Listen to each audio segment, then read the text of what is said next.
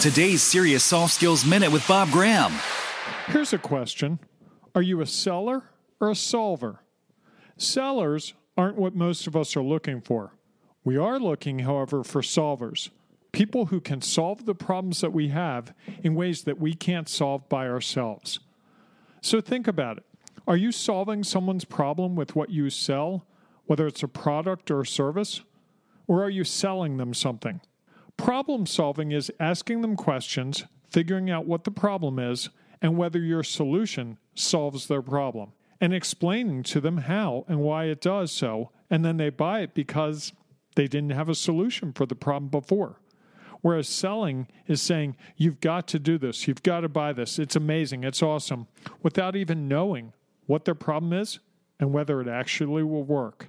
Think about it, you probably bought something somewhere along the way that you thought was perfect for a problem, but it turned out when you actually used it, it didn't solve the problem you thought it was solved. And you were probably upset with the company because they didn't tell you that in the materials. We want problems solved. We want solutions to problems. We don't want to be sold.